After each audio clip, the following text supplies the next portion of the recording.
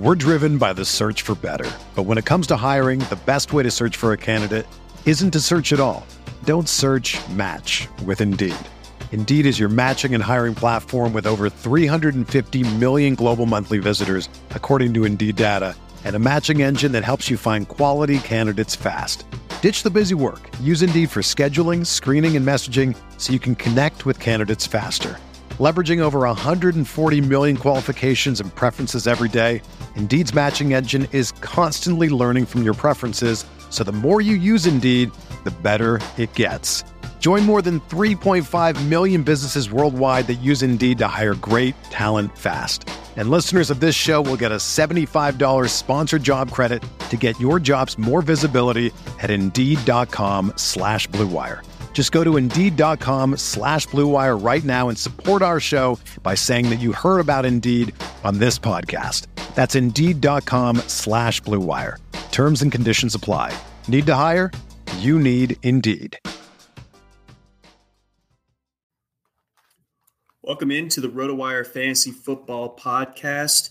We are diving into the receivers. We've talked a lot about them, but we got 2 weeks to go, and there's still some movement, still some order to be set as far as where these guys are going to go. So we're going to set the record on Drake London, Treylon Burks, the Ohio State guys, and tons more. Stay tuned here on the RotoWire Fantasy Football Podcast.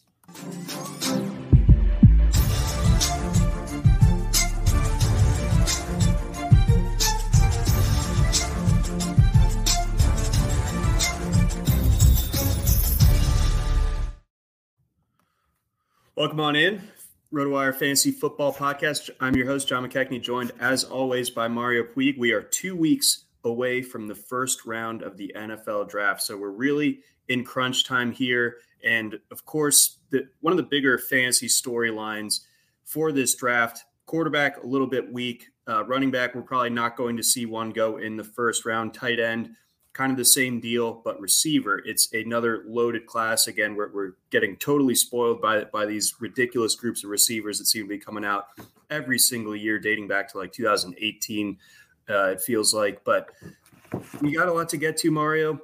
You just recently put up a article over on rotowire.com. You can check it out. No paywall, I believe.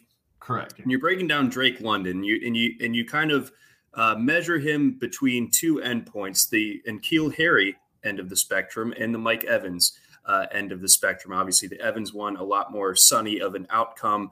Maybe London falls somewhere in the middle is kind of what some of your conclusions were, but I won't speak on them for you. So give us your kind of breakdown, your methodology, and you know what you were looking to find when breaking down Drake London in this context and what you did find. Yeah, so I was talking about N'Keal Harry and Mike Evans, basically because they're all three big receivers of different sort, but they all fit into that bucket of just guys who are way bigger than almost all other receivers, almost all other receiver prospects.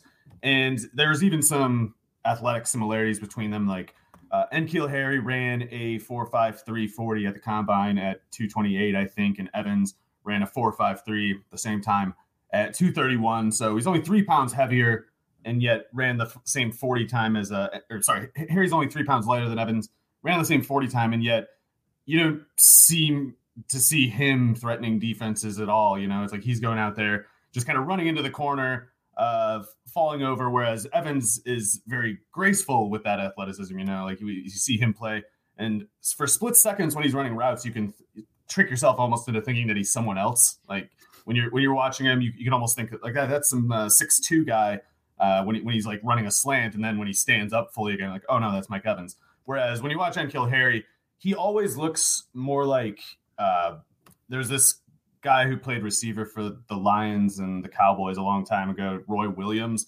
and oh man, he was like a freak athlete, you know, in overall human terms, like functional football athleticism, apparently not so much, but he was one of those guys who was just, you know, freakishly fast and big, and he dominated at Texas, even had a little success in the NFL too early on. But when you watch him run, he looks more like N'Keal Harry, like very high, like I don't know what you'd call it, like the weight that he carries is like bound so high in his body, and it kind of keeps him like barrel chested and upright all the time. And I just kind of looked at those two and N'Keal Harry and Mike Evans, that is, and kind of wondered why things could turn out so differently, especially when it's, in Evans and Harry's case, it's like these guys have the same speed and mass basically to work with, and one is just completely useless in the NFL. So when I looked at London, it was when I looked at Harry relative to London, that was partially informed because you see a lot of concern on Twitter and I guess just general draft commentary that Drake London's too dependent on contested catches, and you hear comparisons on those grounds to guys like N'Keal Harry and JJ Arcega-Whiteside. I didn't talk about Arcega-Whiteside in this one, but that's basically just because I thought he, by every measure, was a lesser prospect than N'Keal Harry. So I thought it'd be kind of redundant to go through this and say and also, by the way, London is better. The point of the article is basically London will be different than N'Keal Harry. He won't have the negative result in the NFL that Harry did. And I guess it would be redundant to go and also in each individual case, he's better than Arcega-Whiteside. It's just kind of implied. Sure. But the concerns there are totally reasonable, because it is true that when you watch Drake London's tape, you see a lot of these plays where he's high pointing the ball and there's another corner who's kind of going for the ball at the same time. And he makes those catches in college. Of course, he was all 3 years just dominating, but it's fair to look at a case like Harry and say, well, he dominated at Arizona State. He's even athletic. He's more athletic than London is. And yet, it's just not showing up quite as much, I think, because of those aesthetic differences. And it's not just that, but in the production, all the standards of production evaluation that would say N'Keal Harry is a top prospect in the NFL, the same is true for London and more in every case. It's possible that London fails in the NFL and isn't very good, but he's not actually the same as Harry in the first place. There's a certain set of things they have in common, but production wise, they actually were never truly similar beyond being some version of very good. And I think when you watch the way those plays happen and compare them, these so-called contested catches in both of their parts, I think they look very different. In Harry's contested catches, you see a lot more just clobbering guys, running into the guy at the catch point and just crushing this 190-pound Pac-12 corner. Yes, you described him as a burly person on the field in your article. I enjoyed that. Yes, it's the first, I guess, word that pops into my mind when I'm watching Harry run. It's just looks like he's carrying some logs or something, and he's he's doing the barbarian. It's easy for him, but he's carrying these huge logs all the time and running with them, it looks like. Whereas with London, you see a lot of times where it's more like the Evans thing. You see him in his routes and you think, oh, that guy can't be very big. But then when the ball is in the air, all of a sudden he is. Yeah, I went ahead and, part of prepping for this show, I went back and looked a little bit more at London's tape this morning. And I definitely saw the point you were making about where London can kind of at once be this, kind of technically refined route runner who can generate separation on his own, and then also be someone that can just physically dominate at this catch point and, shield his body from corners, all that good stuff. There's one play that really kind of crystallized that, I thought, against Washington State. He makes this play where he kind of gets skinny between a couple of defenders, and then he makes the catch, and then he gets bigger and just bowls them over into the end zone. So was that the one where he was on the left side of the field and it kind of looked like a slant, inward route, and he shifted, he did a what is that? A Euro step or something almost to the right and caught it. And yeah, that was a sick play. And you see that all the time. And I don't know if it has to do with his basketball background, but I guess that wouldn't be the most shocking thing. And it right. It's quickly apparent when you watch London, he does stuff like that pretty regularly. That wasn't just a one-off trick. And that's a rare thing to see in receivers generally, and especially ones as big as him. Yeah, totally. So that definitely stood out to me. And, after reading your article and going back that's something that you don't really see from too many prospects. And, I think you also made a good point about London's age and his ability to hit the ground running at USC, despite playing alongside, future pros like Michael Pittman, like Amon-Ra St. Brown. And, he's kind of doing double duty. He was going to play basketball at USC later in that semester, and for him to just still be able to get out there freshman year, loaded offense, loaded receiving core, much older guys, and still, kind of more than just hold his own. He didn't have like the biggest target share, but, on a per target basis, he was great right away. Yeah. And that's actually maybe the most notable difference between the production of London and Harry is that like Harry's production in his sophomore and junior years were way above the Arizona State baseline with usage shares that conventionally correlate very reliably to NFL success.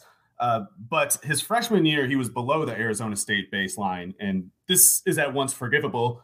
A, because he took up the leading target volume, and B, like there's other cases of true freshman receivers struggling to keep up with veterans that they're playing with. And like Rashad Bateman was one. He was below the Minnesota baseline his freshman year, but the volume was more reflective of what he would turn out to be in that case than the efficiency. So you forgive those inefficient freshmen usually. And Harry looked like he might have been one such case, especially after he did a good job at the combine. But London, for whatever else went wrong with Harry, like there's reason in that freshman year comparison to think that London is just something different than Harry. Maybe he fails still, but he's not quite the same thing that Harry was, because like you said, it wasn't just that he showed up as a true freshman, younger, by the way. And I know that seems probably like a really stupid thing to talk about to most people. Like London's 18 in 1 month and Harry's at 18 in 9 months or whatever. But when there's more than a half of a year difference between players, like normally that kind of opens the question of whether they're even in the same class at all. Like Harry might as well be thought of as almost like halfway to sophomore, rather than true freshman in the same sense that London was. And even without that age adjustment, which goes in London's favor, London's production was just conventionally stronger. And it wasn't just that he was playing against alongside NFL receivers, not just Michael Pittman and Amon-Ra St. Brown, but even Tyler Vaughns, who's been hanging around on practice squads. Vaughns is more than 4 years older than London. And Pittman is nearly 4 years older than London. Amon-Ra St. Brown is nearly 2 years older than London. So it is certainly possible that London is not a good NFL player, but I can't remember the last time a player was, conclusively more productive than multiple proven NFL talents like that. Better at production, by not just a little bit, like a lot. He's a much cleaner prospect than Pittman. And he's a similar type as Pittman too. So that's kind of a useful instruction, I think. Like Amon-Ra St. Brown, it's like they're so different, can't really just assume London can do things that St. Brown can. They play basically different positions, but right. London can do everything Pittman can and more. And Pittman has already shown that he's some level of useful, even though he can't do everything London can do, or, at least I assume. Right. So, I mean, if you take I think the Pittman baseline is an interesting detail because, he hasn't had great quarterback play through the first couple of years of his career, but he's a bigger guy, obviously played in the same offense as London way back when. Similar kind of aesthetic, but I still feel like London might be a little bit more ready to roll and has a little bit more like projectable growth to his game as opposed to Pittman. Yeah, Pittman might be like faster actually, but I think it's more like I think it's one of those things that even though Pittman can outrun London in the 40, or I assume he can anyway, it's like London can run like all the applicable routes faster. Like he can't run the race as fast, but he can run the obstacle course faster. I like that comparison. I just watched a video this morning of a bulldog running an obstacle course, and it really made my morning. Speaking of Pittman, did you know that he sort of has a St. Brown-esque family where he has a younger brother who's in college who's looks so much different, Micah Pittman.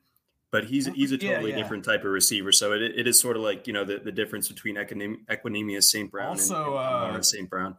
Also, I guess we were closing in on some kind of theory about dad's biceps. Yes. Because, okay, there's something here. The John Brown, that's his name, right? The St. Brown guy. Like he's like one of those steroid weightlifter guys, right? Oh, I mean, like, if you look up a picture, he's like Mr. Universe, I think. And the running back Pittman was always noted for having like unreasonably heavy curl muscles. Yes. Like, he was like listed at like 210, but there was about 80 pounds in his arms. It looked like, yeah, just like a giant russet potato was like shoved in there. It's just a giant bicep. But yeah, So yeah, always enjoyed Michael Pittman. if we find any wide receiver prospects and there's intel that their dads have massive biceps. I don't think shoulders will work. I don't think triceps either. It's got to be ideally those guys with those really grotesque like 6-foot biceps, from doing that one weird steroid. Yep. That's the next Megatron, the guy who's that guy's son. Okay, so that's noted for the 2026 Devi class. Yes. All right. So we'll table We're that. Scouting dads now. Sorry. I mean, that's how deep we get on this show, But anything else to add onto London after studying him, in more of a deep dive sort of way? Do you come away with him as your wide receiver one? I'm actually not taking a position on that just because I can't really tell if I think any of them are better than the other for sure. And by any of them, I mean my top three is almost certainly. I think I have a top three at this point, and I think it's okay. London, Jameson Williams, and Chris Olave. That's not because I'm just trying to push aside Garrett Wilson and Treylon Burks. They're conventionally in that same thing. And outside of my own rankings, I would guess all 5 of those guys are kind of in that, hunt right now. But London, I think, is justifiable as the first receiver taken. And just the question of whether you take him or a speedier player like Williams or Olave, I guess, just comes down to where you need the help. Like if you already have 2 fast guys at your outside spots and you need someone bigger to move the chains, maybe that team should take London, and maybe a team like the Chargers should take Jameson Williams or Chris Olave. Like they definitely don't need another London. And for whatever it's worth, I actually think Keenan Allen might be the comparison, but I think London might be a better version. Like London, I'm comparing him to Allen specifically in the sense that Allen has been a high efficiency, high volume producer, even though he doesn't threaten downfield. And the concern with London, if there is any, is lack of speed. So he's got his pro day. I guess it's supposed to finally happen tomorrow, Friday, April 15th. And, maybe he tests pretty badly there. And by badly, I mean like 4.6 or something like that. But as long as he doesn't run like in the 4.65 or worse kind of range, I think I still like him as a top 15 pick. Like Keenan Allen, the 4.7 time you always hear is not true. He was running on a bad PCL at the time. So he's not like 4.7 pro day slow, Keenan Allen, but he might be 4.6 pro day slow. And if London is 4.6 pro day slow, then he does a lot of the same things as Allen. Like he's a bigger receiver, but he wins with short area separation because he's so good at understanding like defensive leverage and just route running in general. So I think that is my like median range comparison, which I guess that might be irresponsibly optimistic too. But I'll also say the Mike Evans comparisons that we might have had a little while ago, they don't really hold. Mike Evans is pretty close to like Megatron category, and it's pretty unrealistic to ever see players in that range. And so London's well short of that. But I do think he's kind of like, the answer to the question of like, what if Mike Evans was a little slower and smaller, and in practice, it's still a very good receiver. No, exactly. So when you're talking about, potential fits in teams, Team X has plenty of big bodies already. So London probably wouldn't appeal to them so much. We've heard, I think there's been a lot of discussion, a lot of thought that the first receiver off the board is likely, barring a trade, is likely going to be the Jets at 10. And we know about their interest in Tyreek Hill before he obviously got traded to Miami. So do we think that London is probably out of play for New York at 10? Do you think that they go with someone who's a smaller, shiftier guy like a Jameson Williams or a Garrett Wilson? Yeah, I guess I'd be a little tiny bit surprised if the Jets took London, and it's not because I don't think it's worth it. I just, like you said, they already got Corey Davis, and I think Corey Davis is pretty good. So on the one hand, I do think I think I would probably call London a better prospect than Corey Davis was as a 5th overall pick, but that was a weird draft. London probably, and this would be terrible, obviously, probably should go like 11 to Washington, which would really suck. And I guess Michael Pittman already showed that you can survive to a certain extent with that idiot Carson Wentz as your quarterback, but still not where we want to be exactly. No, certainly not. So we'll hope. But yeah, Jameson Williams is getting more and more chatter to be the first receiver taken. I don't know what the quarterback market is exactly. Like where Malik Willis goes might hold some significant sway over where these receivers go, because if Pickett and Willis don't go in the first 6 picks, I don't know what other position is jumping that high. I mean, I guess there could be offensive tackle. There's some edge guys, of course, that are really good, but I don't think the teams picking there have much need for it. So I feel like there might be a surprise wide receiver pick in those first, especially the first 8. Like Atlanta, we really can't count out, even though they're not like heavily linked conventionally. Like they are really good bets, I think, to take a receiver just because.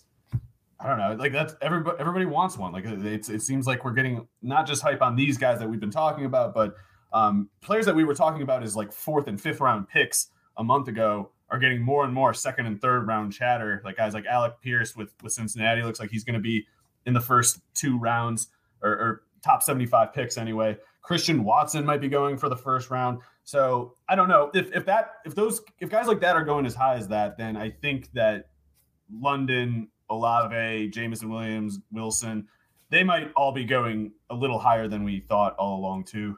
So what should the Falcons do? You know, just using that as a jumping off point, because the joke's been made for several weeks now, but basically since the Ridley suspension, but and the Russell Gage trade, of course, too. But you look at that depth chart: Olamide Zaccheaus, Damiere Byrd, KhaDarel Hodge, Auden Tate, Frank Darby, Chad Hansen. He might be the best one of this group. Chad Hansen, yes, he is their alpha.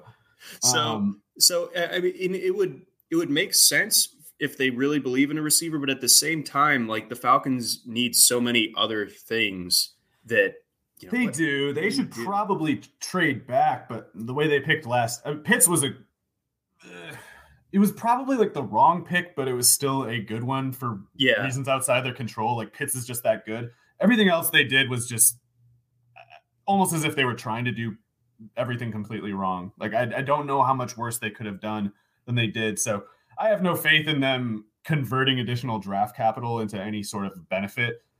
So I guess for a team as stupid as them, even though they're very bad and need a lot, I don't particularly recommend trading down. Like they almost need just like the talent in general and the range of the draft slot to bail them out from their own senses. But I think they could really use Stingley. I think Stingley, by the way, is clearly the best corner in the draft, and I don't understand why there's so much. I can't even find like a coherent reason why he should be slipping. People just he's falling because what is this thing? What are you shaking your hands about? You get bored. I think that after hearing about him being the best cornerback in college football from like his first snap back in 2019, you're just like there's going to be like the extreme rush to anoint him and then the rush to tear him down once it's actually time for like his draft season. So it's like a overbearing like traditional parents turning their kids into goths. It's like we've made people hear the Stingley hype so long they go, actually the 6'3", 200-pound guy in the AAC is better. It's got to be Sauce. That's the goth. That's becoming a goth in this analogy. Oh, that's strong. I like that one a lot. Stingley is a total stud, and I think so. Gardner, at 8, he would make sense at 8. They have Terrell, of course, but they only have Terrell. The one thing is they're never going to have leads, so who cares? No one's really. You got to worry about your run defense before, and worry about your ability to score points before you worry about your pass defense too much. But Stingley would be a better pick than most of their other inclinations probably. Okay. All right. So that checks out. Another long season incoming for the Dirty Birds, just about 15 minutes from my current residence. But I bet you can smell them there. I bet you can smell them from there, John, to be quite honest with you. You really can. Cheap concessions, though. I'll give them that. Looking elsewhere. So we've talked about London a fair bit, of course. As you'll see on the ticker at the bottom of the screen, we got first wide receiver drafted odds. Garrett Wilson, leader in the clubhouse at plus 130. Drake London plus 175. Jameson Williams is the next at plus 500. Treylon Burks plus 1,200, and then Chris Olave at plus 1,800. Those are the main targets, as it were, because after that you get Jahan Dotson and Christian Watson at plus 8K. Respectively, those odds over at PointsBet. So if you were going to put down on first receiver taken, what would your lean be? And who's someone from that group that you would fade definitely? Yeah, I guess it's going to sound funny after advocating for Drake London in that article and in this earlier part of the podcast, but I definitely would not bet on him for that one. I guess Garrett Wilson's the favorite for a reason, but I wouldn't bet that either. But the disclaimer there is I'm just lower in general on Wilson than most people, I guess. I think he's really good, but you see people trying to compare him to a Jamar Chase sort of effect, and that is ridiculous. You got to stop talking like this. But my favorite bets value-wise there, Jameson Williams is I guess my intersection of favoritism and bet return value, and just the value aspect. I would say Olave, but it seems like Jameson Williams is ahead of Olave at this point. So Jameson Williams is who I would pick there. Yeah, I like the plus 500 for Jameson Williams. If things continue to trend well for him as they appear to be. Burks, I'm fading too. London and Burks out of that sample, I think you can rule them out. I forget how deeply we got into Burks and the cooling of his market in recent weeks, but can you make sense of it? He was such a lock to. We see guys mess up their draft stock at the combine all the time, but it feels like you don't really see the consensus number one go to an afterthought after it the way that he did. And I didn't think he was horrible at the combine by any means. No, he was safely above average at the combine, and the reason it sounded like there was so much criticism around him was just because the hopes were so high. Especially when you heard the reports about his mile per hour readings or whatever and his top speeds, there was reason to think that he might run in the high 4.3s or something. And it's, I guess, fair for someone to say, well, you should just look at the field speed. Why would you even care about the testing speed at the combine? And I think you can care about both, which is why I'm not assuming Burks is slow or something. It's just that the 4.55, he ran that, it's a real time that he ran at 225 pounds. And so we can just kind of know, even if it's not worth anything, at least we can know runs a 4.55 when he's 225 pounds. And so you can just get an idea of how a player's speed is contingent on, a certain build or a certain weight that they carry. And that's just helpful to know in general. And it's not conclusive that he's not fast because he ran a not fast 40. That there is something lost in the track form and the football gait, I guess, is just totally different. But other guys did run faster than that and by a lot. And there were players who were similarly productive as him in college. And so Chris Olave was my number one receiver going into the year by quite a bit. And he did nothing to lose his spot to me, really. Jameson Williams was unexpected emergence. Drake London was up there too with Olave. And Burks produced about as well as all of those guys, but some of them had a little bit better production. I would say London is in that group. And the other ones are definitely fast, and everybody's looking for speed all the time.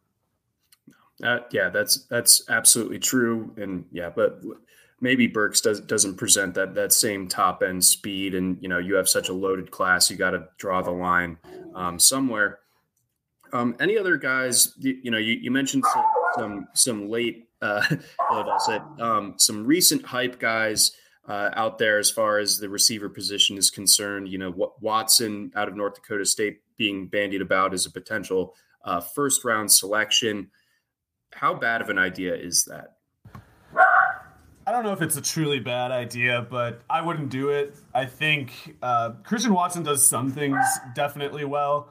But it's basically just being 6'4" and running a 4.38, and there's a certain inherent utility to that. Namely, you can stretch the field, and You can probably block pretty well against, if they try to put a fast corner on him, that fast corner is usually not in the similar weight range as Christian Watson. So you can get some good blocking matchups.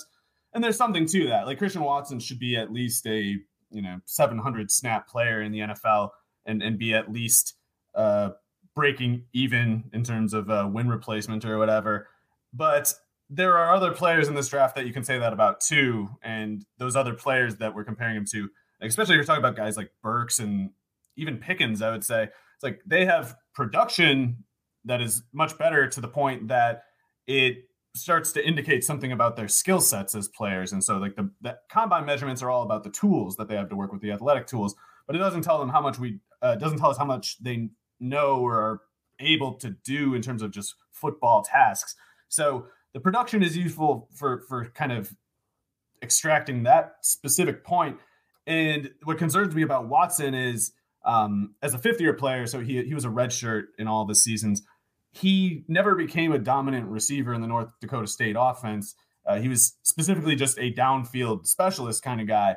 And talking about the FCS level, 6'4", 208, running a 4.36, like, yeah, you can really just run in a straight line, just run straight lines, post routes.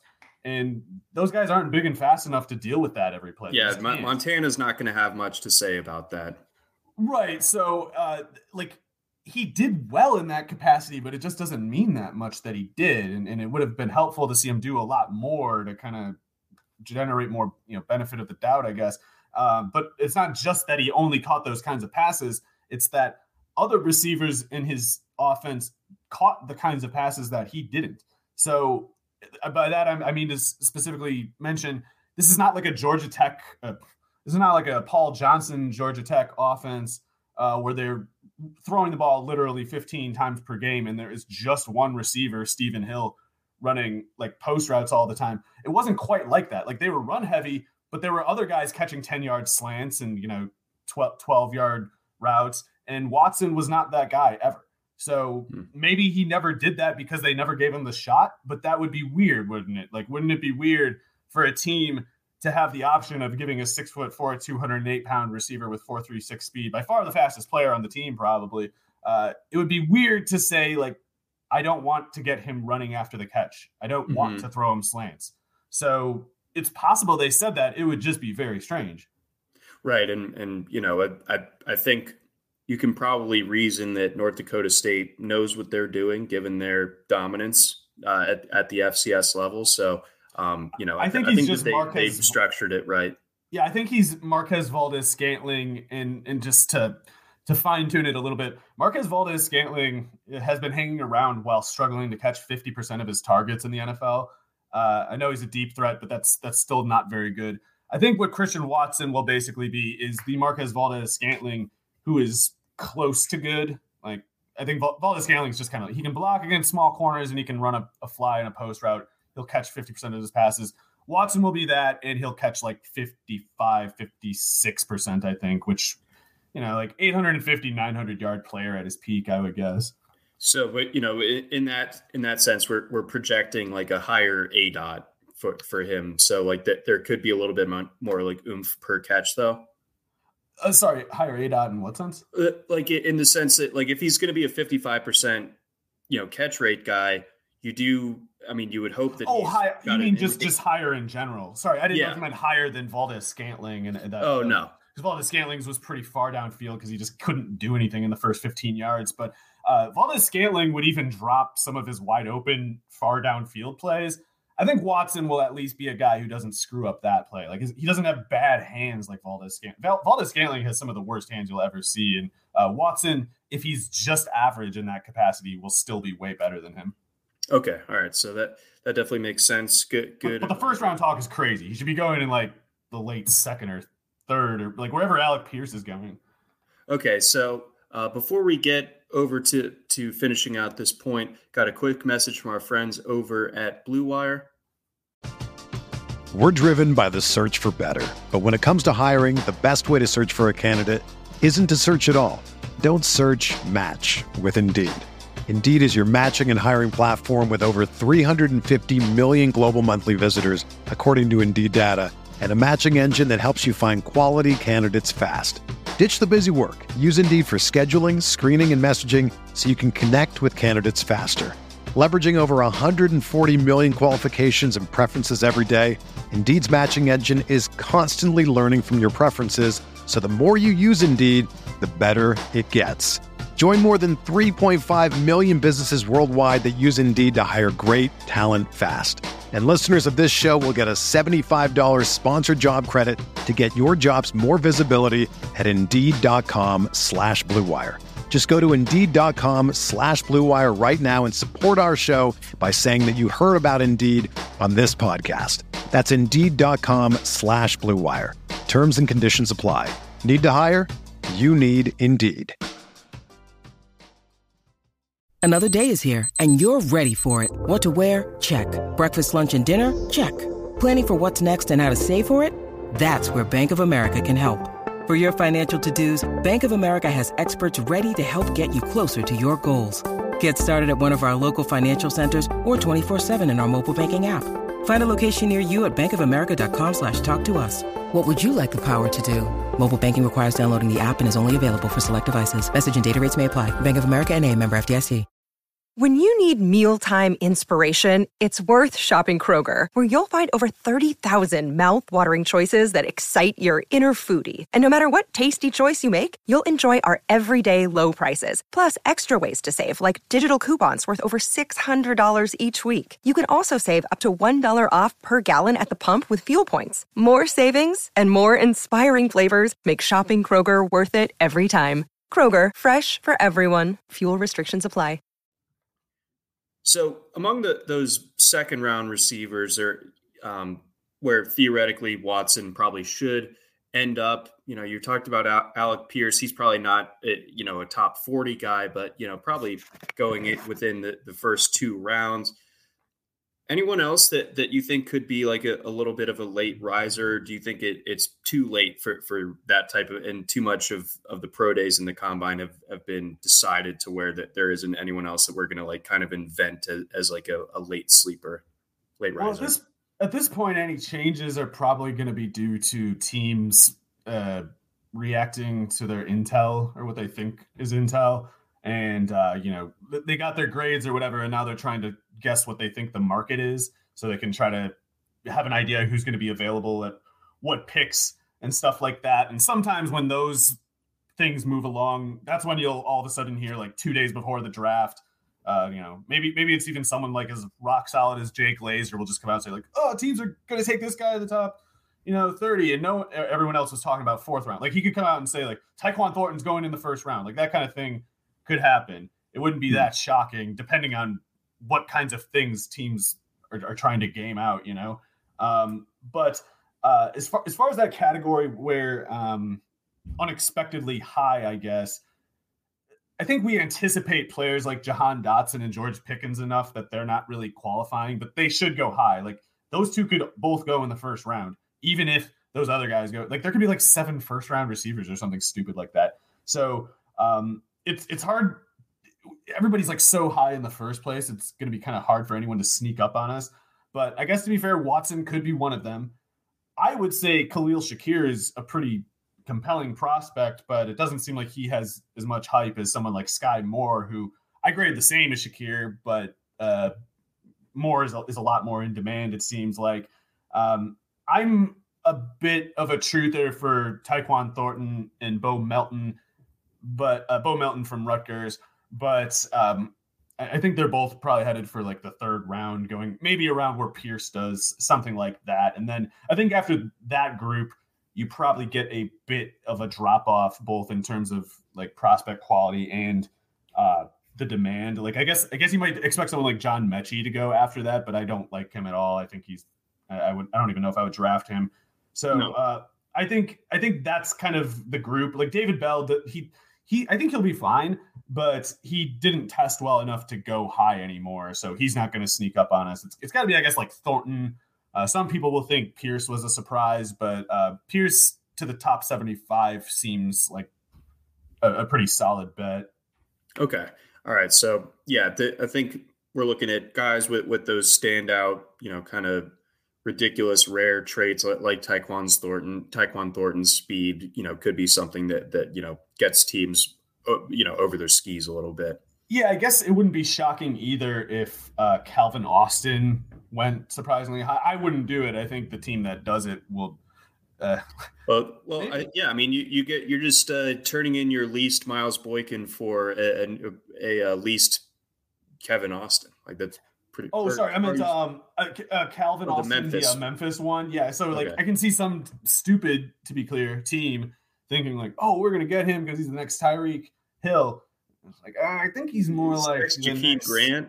Yeah, like there's this thing going around about how the closest objective combine athlete to Tyreek Hill is Calvin Austin, and that's just nonsense because Calvin Austin is an inch shorter and 15 pounds lighter. Like who's 15 pounds lighter than another player and in the same category as that? Like you gotta be talking like heights of 6'10" before that kind of pound difference doesn't matter. And when you're talking 5'7", it sure as hell does. So yes. I don't think I think Sean McVay will take Calvin Austin way higher than anyone thinks because he took Tutu out well, and they're similarly stupid premises. Yeah, no, 100%. Sorry, Austin's fine. He's a way better prospect than Tutu, but neither belongs in the first 4 rounds. No, sir. One last receiver that I want to touch on, and then I want to finish out with your latest speculations on what the Jags may or may not do with the first pick. But, Justin Ross is someone who I think has kind of fallen off a lot of the radars and understandably, the combine, the lack of production his last season, even though we've kind of established that he was still, the best receiver on Clemson, he was much better than the baseline of that team. The baseline very low, of course, but I think we're starting to see where the fault of that was. And it certainly wasn't Justin Ross, but the injury concerns, the lack of, stamped legit time workout metrics. It just feels what do you do with Ross at this point? Like, is he someone that you would even take a flyer on in first year player drafts? Like what do you do with him at this stage?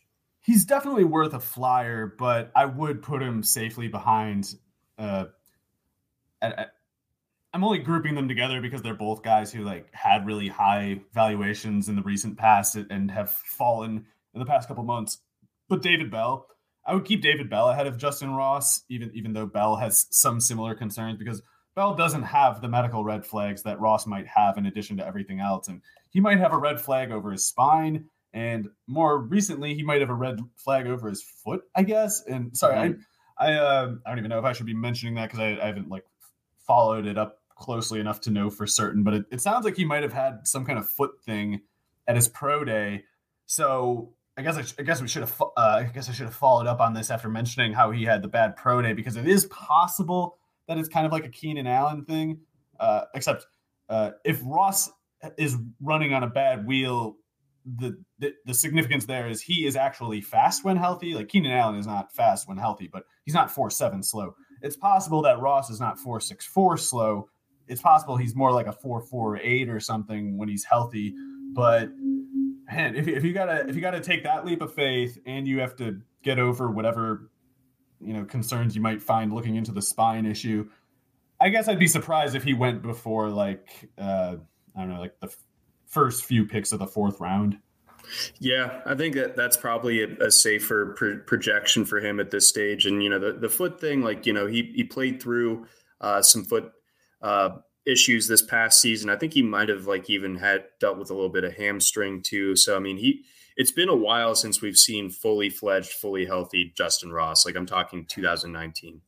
Yeah, and I don't know how this is possible. I don't know how a player could be the 4.64 running player and then the true freshman player that Ross was. It just doesn't seem possible. So I don't know if I'm kind of inclined to believe the thing about his foot slowing him down because I guess I'll be in denial about it. I don't know how it's possible to do what he did. If he really is just Tim Patrick, how the hell is Tim Patrick as a true freshman keeping stride with T. Higgins, who's a year older than him? The simulation just doesn't run, it doesn't work. Mm-hmm. So maybe there's something amiss. I don't know.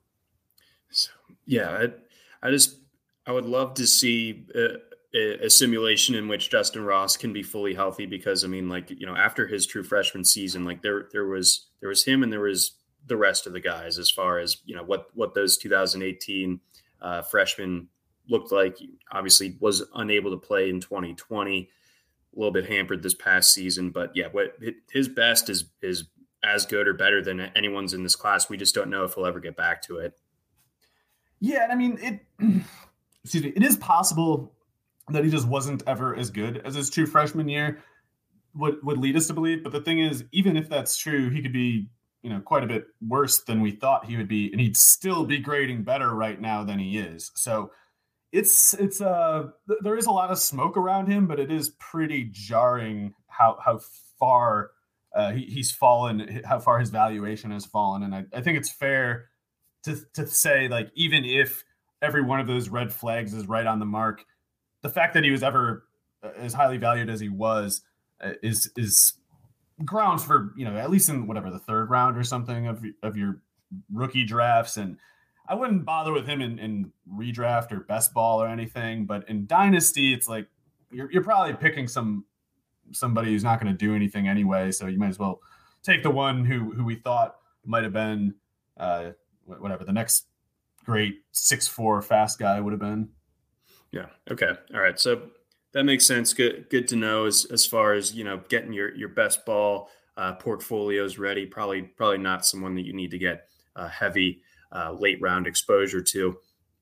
Let's round things out. Let's talk a little bit more about the Jags. We don't have to go too far into it, but obviously they've made moves this offseason that kind of complicate or, at least put it up for debate when it comes to how they're going to go about this first overall selection. And there isn't a quarterback that is really worth taking at 1-1. So like there aren't going to be a ton of suitors to go ahead and trade up. So obviously Trayvon Walker has really, skyrocketed up. He's the second highest odds of anyone for being the first overall pick at plus 350. Aiden Hutchinson still hanging on as the favorite at minus 250, and Ike Ekwonu out of NC State and Evan Neal, both plus 1,200 and plus 1,400 respectively. I know that they're bringing back Cam Robinson, but I also know that they've also, kind of added to their edge personnel. So when you look at the potential candidates, which makes the most sense for the Jaguars?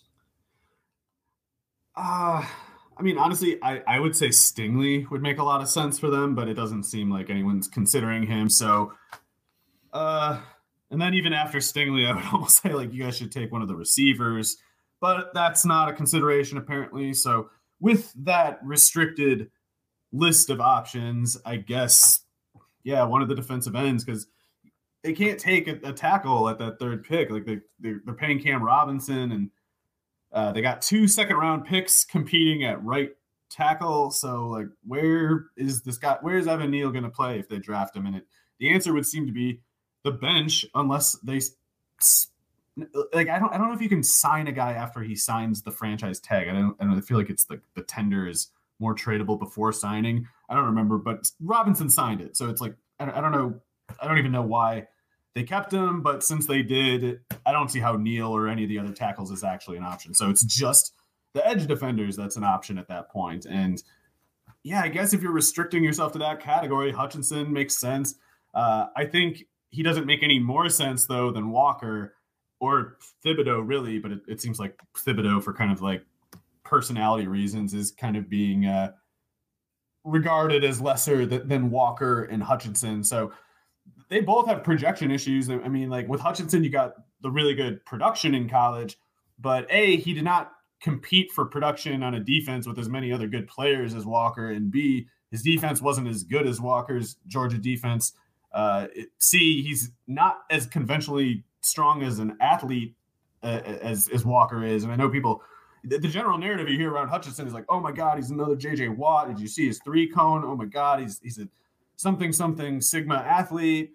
And he is very athletic. Like he's a very athletic person for sure, but we don't have any case studies of a 6'7", 260-pound defensive end thriving or doing anything in particular really in the NFL. Now, the odds are that Hutchinson will be the first of that category and incidentally will be a good version, a good case study of that type. but we don't know. And in the meantime, and Walker, his production was not great, but it wasn't terrible either. And he's competing for stats with like 6 other first-round picks. I'm not saying that he's a slam dunk. I'm saying there's a degree of projection between Walker that's not that much more than with Hutchinson. And yet the narrative is that Hutchinson cannot fail and that Walker is like, some half-court shot. And I don't see it that way. Right. I think a lot of people, especially after Walker kind of officially entered the discussion after the combine with what he did, checking in at 6'5", 272, running the 4.5, having the elite cone drill and the jumps, just pretty much off the chart. Truly one of the best workouts in recent memory. But then I think that there's been sort of like a plexiglass effect where things have pushed back. And people mention, when they look at the film a little bit more and they look at the production and they don't see as many tools in the toolbox as far as like him getting to that elite athleticism. They don't really see the refined pass rush skills when it comes to Walker. Yeah. And I would believe those. Like I am pretty high on him, even though I concede at the start, he doesn't have pass rush moves or things like that, but he is such a rare class of athlete that I think we have to keep in mind is that if he makes any improvement, the windfall from that will be greater than when almost any other player makes the same level of skill improvement. Like those tools are so loud that he just needs to, if he's an F in pass rush technique as a letter grade, then if he gets to D, that could be a double-digit sack player right there. If he gets to C, he could be a 15 sack player. Like he's got tools that are only comparable to players like Odafe Owe and Ezekiel Ansah, Cam Jordan. People don't remember Montez Cam Jordan. Sweat. Well, Sweat's more funny enough. Sweat's built more like Hutchinson. Like he's kind of like tall and skinny. But there's like these class of guys who are like burly, but also running those freak numbers. Like Walker's built like a 1990s like strong side defensive end. But he's faster than pretty much all the receivers from that area. It's like he's so freakish. And the other thing I guess I want to say about Walker quickly is he wasn't invisible on that defense or something. Like he had like the second most tackles for loss, second most sacks. He was always like really close to the team leader. He just wasn't dominating like Myles Garrett did. And he'll never be that. He's not close to that caliber of prospect. But Ezekiel Ansah didn't produce at all at BYU either. Like he had like half as many sacks as Kyle Van Noy and only played like a year and a half. I know he got to football late, but the thing is like he came into the league with lesser tools than what Walker has coming in. He came out more raw than Walker was at an older age than Walker is. And those tools were so loud that he still became like a 1 sack per game player before his health gave out, basically. Or his durability, I should say, gave out. So I think there is like a worst case scenario where Walker is a disappointing player and a bust. But I think his worst case scenario, the absolute worst, is like Emmanuel Ogbah, who is like an average starter. I guess Clelin Ferrell is like another nightmare thing that people raise. And like he had better production in college. He wasn't a bad athlete exactly either. But the category of player that Walker has not really failed. Like he might not be a finished product. He might not be good exactly right now. Like Rashawn Gary's another one. Like people said that guy was straight up bad at Michigan, and he came into the NFL with crazy tools, and the Packers said, "We'll try to turn you into something." And now he's probably still not that sharp technique and skill wise, but he's becoming an above average starter anyway because the game is easier when you're that big and fast. Right. 100%. Yeah. So that Gary one is interesting because the narrative was so similar. He was, people hated that guy. They were like, this guy sucks. He's never sacked a quarterback in his life. Doesn't love the game. Yeah. So anyway, I think Walker, Cam Jordan's the other thing too. Like Cam Jordan didn't put up sack numbers at California. People thought he was just like, people thought he was riding the coattails of Tyson Alualu. And then he gets to the NFL and it's like, oh yeah, I guess when a guy's like 280 pounds and he's faster than our safeties, maybe we should just assume we can do something with that. Fair assumption. Indeed. putting you on the spot here. Any of these other like potential top 10 guys, save for the quarterbacks, because that's kind of a different discussion where positional value is kind of like pushing them up the board. But any of these other guys that are getting talked about as locks to go in the top 10 that maybe you're not as enthused about? Not really. I mean, I don't know enough about what's likely to happen to say like what is wrong there with the assumption. Like I wouldn't take Sauce Gardner in the top 10 ahead of Derek Stingley if I was these teams, but I can't really say it won't happen because I have no idea, but like that one's a weird one to me. I don't get it at all. Wish him the best, but I don't get it. I guess guys like Evan Neal seem like a lock to go top 5 to me. So like, even more than Willis. Like I projected Willis to go to the Lions at 2, but I say Neal in the top 5 is more likely than Willis in the top 5. So like him, I don't think is negotiable. I guess Ekwonu is probably not going much later than that either. I guess if we're talking guys who might crash the top 10 that aren't projected for it, I don't know anything about offensive line technique or whatever, but Trevor Penning, he's pretty huge and really, really athletic at tackle, and some teams really like guys like that. So I guess if there's someone who's going to crash the top 10 that isn't getting talked about that much, I think Penning might be someone who could do that. Okay. All right. So keep an eye there. Maybe Desmond Ridder. Yeah, I'll say first Penning and second Ridder. I think I don't know if these are still up, but it was over under 2.5 quarterbacks in the first round, and I would definitely take over. I think it's more likely that like Desmond Ridder goes before Pickett than it is that only 2 quarterbacks go in the first round. So maybe the bet fails because Pickett falls to the second and Ridder goes ahead of him. But I think that's more likely than Ridder not going in the first at all. Well, and then of course, we know that Sam Howell is totally going in the first round too, right? I can't. I'm joking, listeners. I don't know if we should joke. I mean, who knows? I am inclined to think he's more of a Will Grier category of prospect, but it only takes one team. I mean, there have been first round picks that all other 30, 31 teams said was stupid. That one team made it anyway. So can't count him out, I guess. Would it really shock you if like Pete Carroll if the Seahawks were dumb enough to give Pete Carroll like another mortgage to the future and he like traded back into the first to get Howell after taking Sauce Gardner at 10? Would that shock you? No. Gosh, no. Yeah, but we've been kicking around the Seahawks a lot this offseason, but kind of deserved. So until they stop, we'll keep doing that. Yeah, the punishment will continue until. Anyway, I think that's going to wrap it up for us here on this edition of the RotoWire Fantasy Football Podcast. We'll be back again next Wednesday, so back to our kind of regularly scheduled off-season time, and then we'll just be 8 days away from the NFL draft. So looking forward to that. For Mario Puig, I'm John McKechnie. Thanks for listening to the RotoWire Fantasy Football Podcast.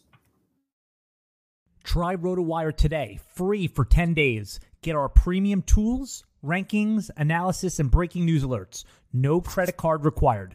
Go to rotowire.com/try.